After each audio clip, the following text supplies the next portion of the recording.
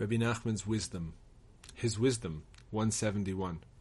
The Rebbe began to tell how removed he was from all worldly desires. He said, "Eating is contemptible to me. My meals are a great difficulty and burden. When I think of what becomes of the food I eat, it becomes very disagreeable to me.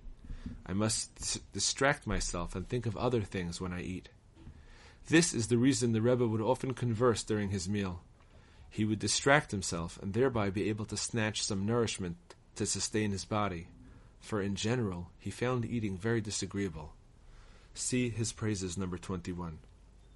He said, regarding overcoming sexual desires, I am wondrously unique. See his praises number 16. 172. The Rebbe once gave his old talit to one of his esteemed followers. He said, "Be very careful with this talit.